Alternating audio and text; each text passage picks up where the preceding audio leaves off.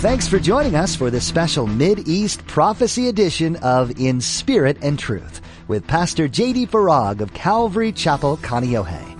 Pastor J.D. shares the Mid-East Prophecy update from an Arab perspective as he connects the dots of current events geopolitically with last days prophecies biblically. It is our belief that the next event on God's prophetic clock is the rapture of the Church of Jesus Christ. It is our hope that these Bible prophecy updates will not only ready you and steady you for His return, but that they will also encourage you to share the gospel with others in order that the rapture will not be as a thief in the night. Have you ever made an excuse to get out of doing something? Have you ever caught yourself limiting God with your excuses? As Pastor J.D. shares today, you can't limit God with your thoughts, actions, or words. God knows everything. You don't. Follow Him and His will for your life, and He will always provide for you.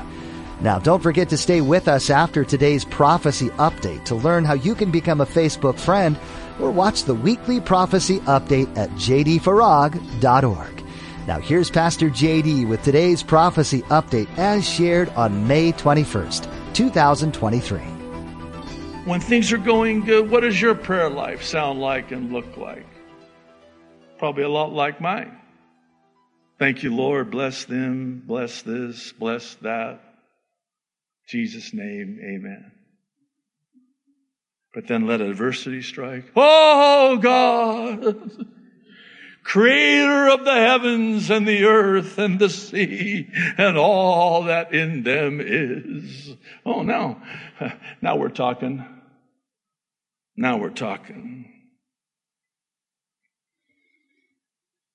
This is so true for us in the sense that the evil of this last hour has risen to the level of warranting this level of persistent prayer. Now the question becomes one of why it is and even how it is that we too can also be numbered amongst those of whom it said they always persist in prayer so as to not lose heart in this evil day. And I am keenly aware that whenever I talk about prayer, it has this unintended effect of guilt. The gift that keeps on giving, as one said. I mean, who among us has prayed enough? Is there such a thing? Whenever it comes to the topic of prayer, the matter of prayer, there's always that sense of, man, I need to pray more. Yes, you do. But never imagine that God is in heaven going, I'm going to make you a man of prayer if it's the last thing I do. No. Can you imagine? Think about it as an earthly father, earthly parent. Ugh, I got to spend time with my father. Got to get this over with. I got to talk to him. I got to spend time with him. That's okay, honey, sweetheart. That's okay. I don't want it like that. I don't want it to be a got to. I want it to be a get to. I mean, think about this. We get to and have unfettered access to God anytime. We never get voicemail. We never get the secretarial screen. Do they still have that these days? I don't know anymore. I don't get out much. He's always at the ready, waiting. JD, just come to me. Bring that to me. Why are you carrying that? It's killing you. Why are you so weighed down with that burden and that care? Cast your care on me, for I care for you. Just come to me. I have everything you need right here. Come to me. Let's talk. But we don't do that. We don't call on the Lord. We call everyone but the Lord. And by the way, can I just lovingly, and the Lord knows my heart, I just would lovingly suggest that sometimes the worst thing you can do is to call someone up and try to have them help you, because how are they going to help you? In fact, if anything, maybe I better speak for myself, they make it worse. Where's your faith? What's the matter with you? Oh, there must be some deep sin in your life. I'm sorry, I didn't realize I dialed Job's friend on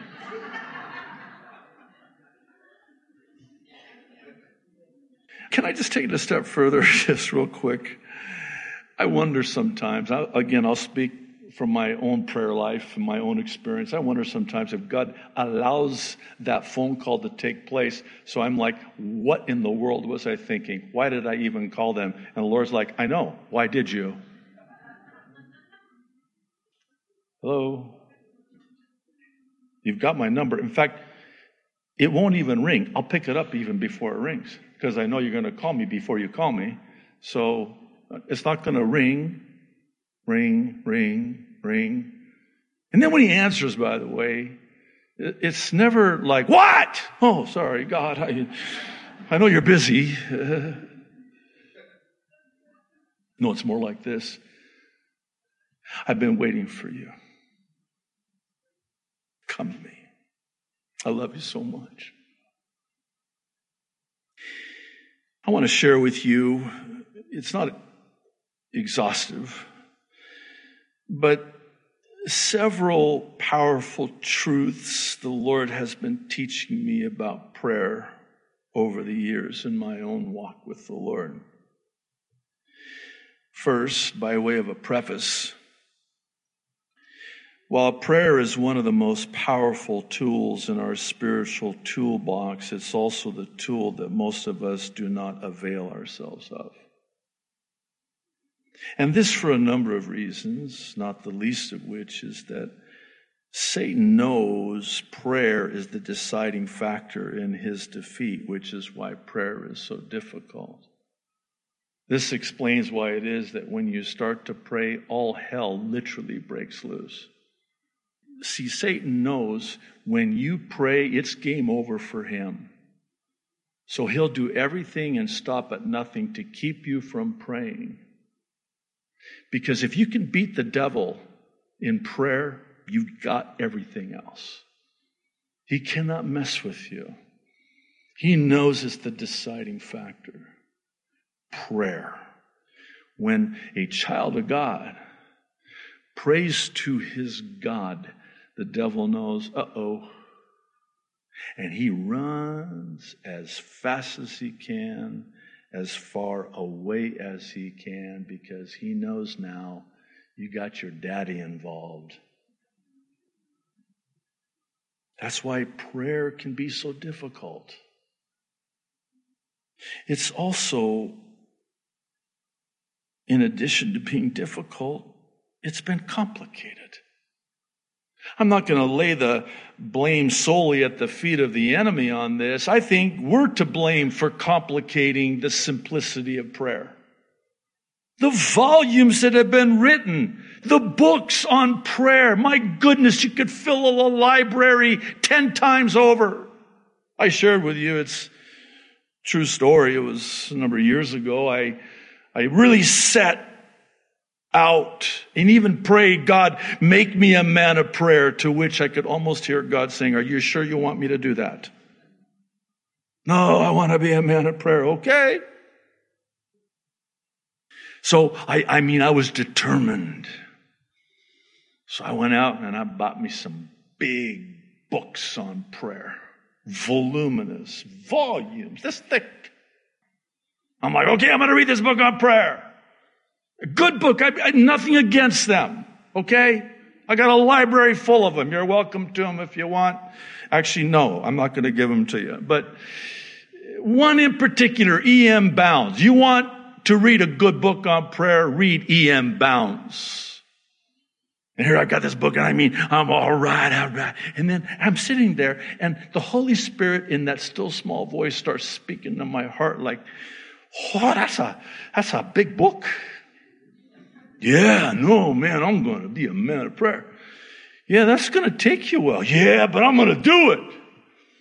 JD, what about maybe just instead of reading that book on prayer, you just prayed? You know how when the Holy Spirit light bulbs go off, you're like, that's a great idea. The amount of time that it would have taken me to read a book on prayer, I could have been in prayer. And so I did. And wow. It was, I just don't have any other word, but wow. Just wow. You know, I always know I made a good decision when my only regret is that I didn't make it sooner. And such was the case. But let me just expound briefly on how we have complicated prayer. And we're cooperating with the enemy who wants nothing more than for us to complicate prayer, because if prayer becomes so complicated, then we won't do it. You know what prayer is? You ready for it? Wait for it. It's talking to God. Your daddy in heaven. Baba, Abba, Papa. Baba, I need you, God. I need you. You know, and sometimes, I guess this is probably as good of a time as any to mention this, sometimes you just can't pray because you're in such deep pain. And I get that. And I know all about that. And sometimes those are just wordless prayers. They're liquid prayers, as one affectionately referred to them, where you can't. All you can do is just moan and cry. Those are powerful prayers, by the way, because God hearkens unto the voice of your cry. You're a child of God crying out to your Heavenly Father, your loving, tender Heavenly Father who loves you more than you could ever imagine. I know as a parent, as a young parent with young children, man, when my kids would cry, I would just go crazy. Remember that Let Them Cry It Out movement back in this is a number of years ago. Let them cry it out. Well, we tried that, my wife and I, because we had to sleep. We never slept. In fact, when our first son was born, we haven't slept since.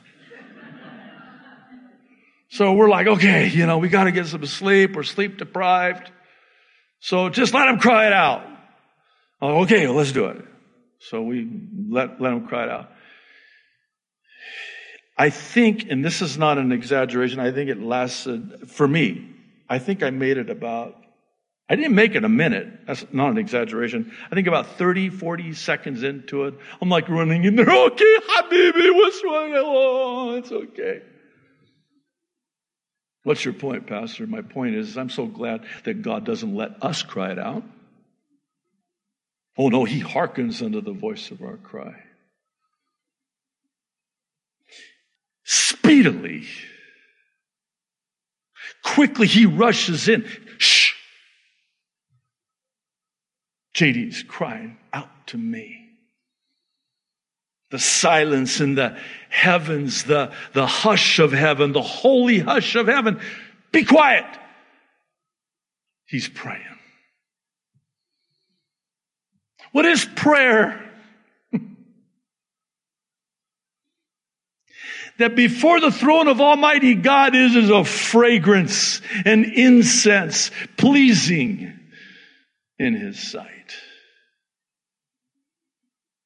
Again, as a young parent, you'll forgive another personal reference, but I recorded, we all have the home videos of our kids, right? And they were so adorable. I just love to hear. That's why we talked their language, goo goo gaga, just to get some expression out of them and hear them squeak and squawk and talk. And, of course, the first words you always want as a father is dada. You say, honey, did you hear that? He said, Dada first. Oh, how much more to our Heavenly Father. That's all prayer is. It's just talking to God. This alone has encouraged and settled my heart, such that I can come to my tender, loving Heavenly Father anytime with anything, knowing that He always hears my prayers. And not only does He always hear my prayers, He will always answer my prayers the same exact way that I would answer my own prayers if I knew what He knew. That really settles me. Actually, this is another problem that explains, not excuses, but explains prayerlessness. Stay with me.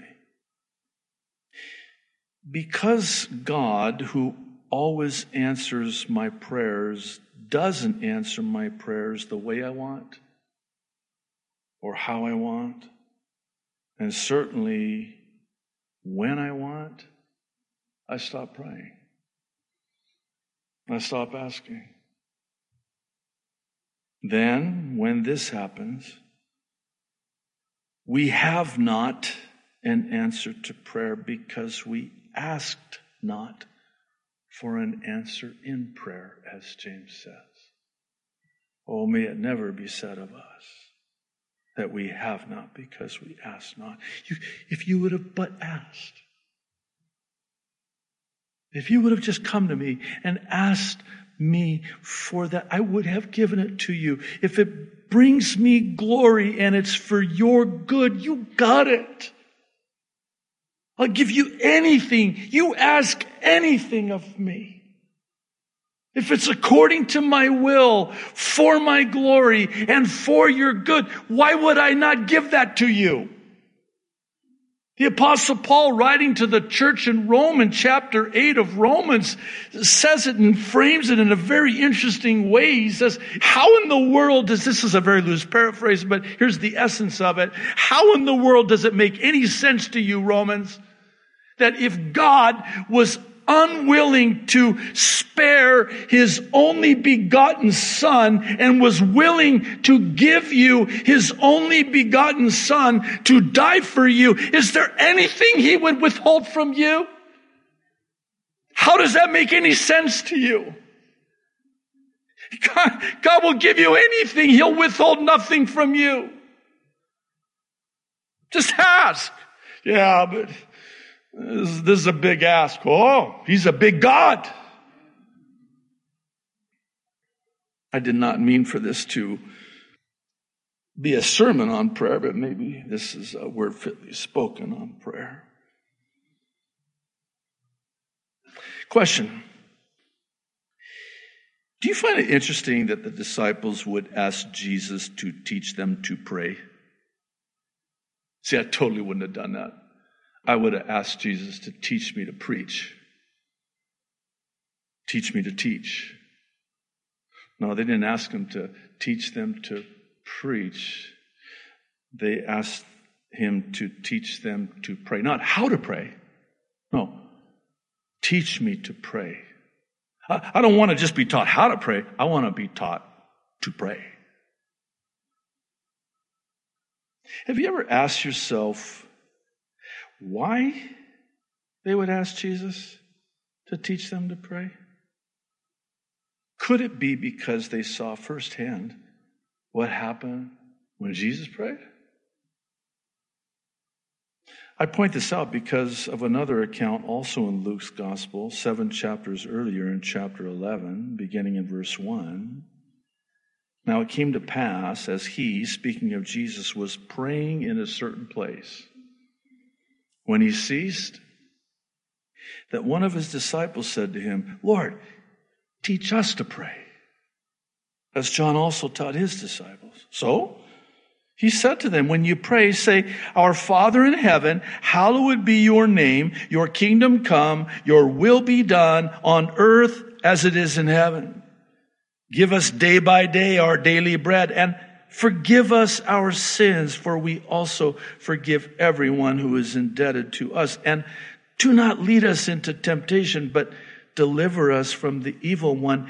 And he said to them, verse 5, listen, which of you shall have a friend and go to him at midnight and say to him, Friend, lend me 3 loaves, for a friend of mine has come to me on his journey, and I have nothing to set before him. And verse 7, he will answer from within and say, Do not trouble me, the door is now shut, my kids are in bed, I cannot rise. Well, that sounds like the parable of the persistent prayer of the widow. And then he says this, verse 8, I say to you, though he will not rise and give to him because he is his friend, thanks a lot, friend. How about former friend now? Yet because of his, and here it is again, persistence, he will rise and give him as, watch this, many as he needs. So I say to you, ask and it will be given to you. Seek and you will find. Knock and it will be open to you. For everyone who asks receives, and he who seeks finds, and to him who knocks it will be opened. You know, this is a misunderstood promise, powerful promise, sadly misunderstood. Because it kind of comes packaged with a false teaching, by the way, that if you have to ask more than once, that's a demonstration of a lack of faith. Nothing can be further from the truth. When Jesus says ask, in the original, it carries with it the idea of ask and keep on asking and don't stop asking. Knock. Keep knocking. Is that getting on your nerves? Well, it's getting on, apparently, these guys' nerves. So they're going to get out of bed. Again, God's not reluctant. And by the way, God is not in bed either. Whoever asks and keeps on asking, whoever seeks and keeps on seeking, whoever knocks and keeps on knocking, persistently, tenaciously. Well, this brings me full circle to the aforementioned explanation of how we ought to pray as Jesus taught, so as to not lose heart. Pictured here is a prayer chart of sorts that I organized and categorized specific to specific prayers as it relates to specific evils. The first is the evil that makes us lose heart. Second, a suggested way to pray to not lose heart. And third, the scripture references to encourage our heart. You've been listening to a prophecy update with Pastor J.D. Farag on In Spirit and Truth. Thanks for tuning in to study the Word of God. As you continue to learn about the things that are happening all around us and how that relates to the Bible, take some time to pray for this nation and for the world as a whole. How all the details will play out is still unknown, but God treasures the prayers that are offered on behalf of His people and the world around them.